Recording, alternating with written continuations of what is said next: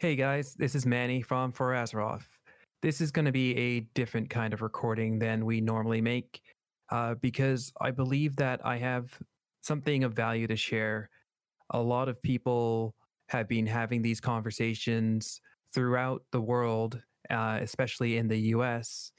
And I have noticed sort of a trend in these conversations that we have been having. I wanted to share my story. Um, Many people who listen to this know that I do have a tendency to pontificate, but I think that this is worth the air. So, for those who maybe don't follow me on Twitter or have seen me in real life, may not know where I'm coming from.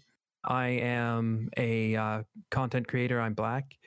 I have been in this content creation for just over 2 years now, and even outside of that I have had to deal with racism throughout my life.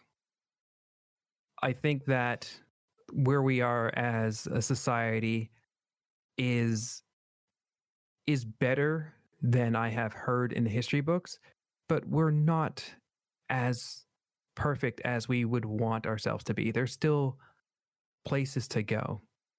There's still more to do. And so I invite all of you guys to listen to me, hear my story, and maybe it'll spark additional conversation. My first brush with racism was when I was young. It was when I was in public school. Uh, it was basically when I met one of my oldest and best friends on the playground. And my friend knew me from a while before he actually decided to say hello, but he was, for one reason or another, a little bit shy. The way that we became friends was because we ended up being back to back, fighting off 3 or 4 kids on the playground that singled us out because we were the two black kids in the entire school. And that's what started our friendship. I, prior to that, hadn't really spent much time with my friend. We realized that we had a lot in common, but I had other friends that we had a lot in common. But society decided to put us together because we were black. I have had the privilege of growing up in a very nice neighborhood. I have had the privilege of having a great education. I have had many privileges, but I've also had to deal with the fact that the world views me differently because of the color of my skin. I'm proud to be a black man. I'm proud of my family. I'm proud of who I am. You don't get into podcasting because you're afraid to share your opinion. But for the last couple of weeks, I've been disengaged. I've been afraid to speak my mind about a lot of these topics because I have a platform, because I know some people who will listen to this will tune out and be like, I don't want to deal with the politics. I listen to For Azeroth for escapism, for the fun, for the laughs, and I get that. But there are bigger things going on. My mother told me right after that event why those kids were attacking me.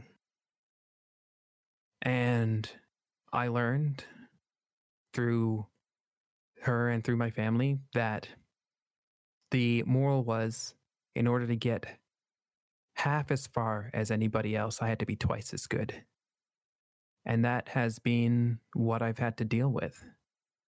My name gets me interviews where my cousin would not get interviews because my cousin's name is Asari.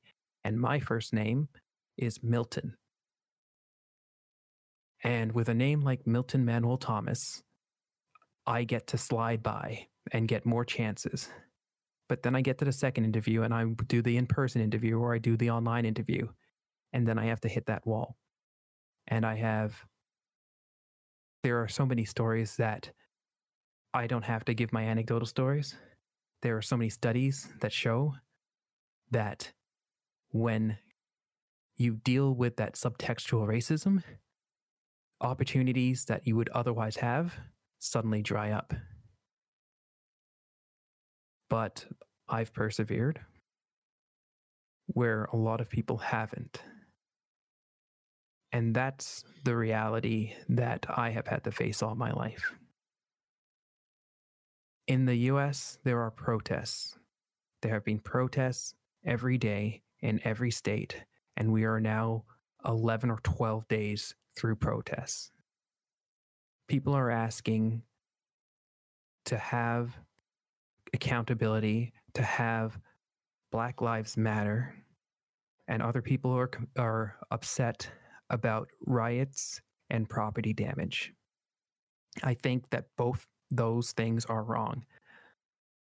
I believe that the black community, the lives matter, and that mattering is really the minimum that can be asked.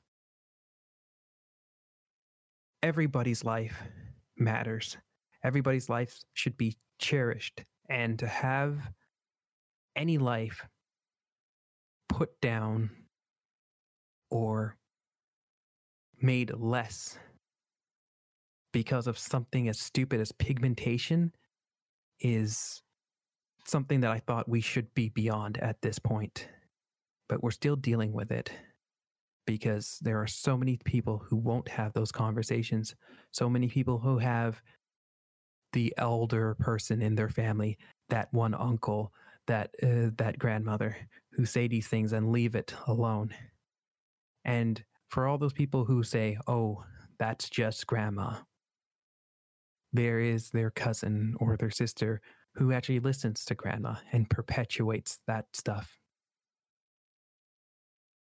I study or have studied history a bit, and I know how we tend to wash away our sins. We can't wash away this. It is something that we have to deal with. We can't go around and pretend that the Tulsa massacre never happened. We can't pretend that just a short while ago, how many people were upset that we had a football player kneeling, trying to bring attention to the exact same thing that we're now rioting on in the streets. When you leave people with no voice, when all the peaceful protests mean nothing, the only thing left is to break from the norms. I believe it was actually, I believed that we would get better over time, that it would get better for, even if not my generation, future generations. But if we continue to ignore these issues, it doesn't get better. It just gets hidden under the carpet until you're in an interview, and despite the fact that you are more qualified, behind the door, somebody else gets in because they had the connections, or because of the color of their skin, or because they're another guy and you're a girl. All of this discrimination, it all works together. It all holds us back together.